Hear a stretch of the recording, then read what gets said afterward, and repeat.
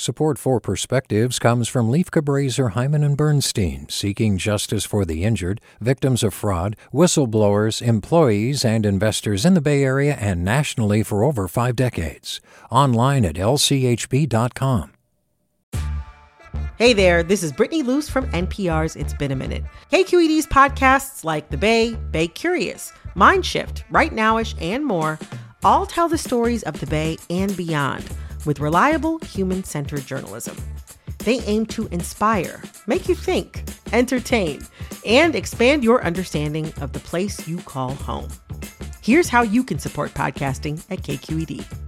Showing your support is easy, and you can join Brittany in supporting KQED Podcast too at donate.kqed.org/podcast. That's donate.kqed.org/podcast. From KQED.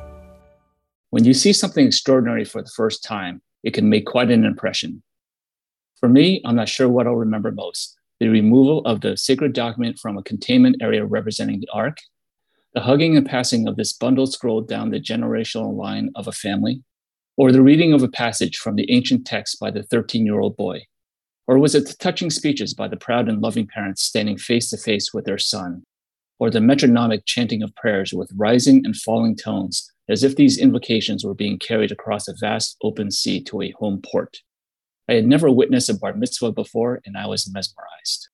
Emerging from the solemn and celebratory ceremony was a son of the commandments, who henceforth must take responsibility for his actions in the eyes of God and be a contributing member of the community, a guiding light, as a rabbi put it.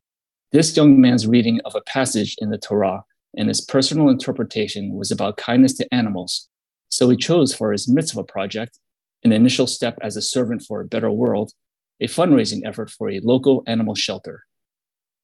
The bar mitzvah is a profound event, full of rituals to honor faith and tradition. I don't understand Hebrew and I'm not part of that faith, but it didn't seem to matter. Friends of all different faiths were invited to share in the joyous occasion and congratulate this new guiding light on his coming of age. The central affirmative message to me as a parent, also of a 13-year-old, is to make sure we raise virtuous and socially conscious children to be responsible and respected adults in the community. These are urgent times, and the world needs as many as possible. With the perspective, this is Evan Ho. Support for Perspectives comes from Leif Cabraser, Hyman and Bernstein, seeking justice for the injured, victims of fraud, whistleblowers, employees, and investors in the Bay Area and nationally for over 5 decades. Online at lchb.com. Hi there, I'm Rand Abdel-Fattah from Throughline. If you're listening to this podcast, you know that KQED produces exceptional storytelling that keeps you informed, inspired, and entertained. Their podcasts cover issues from your neighborhood to the entire country and everything in between. Support this work today.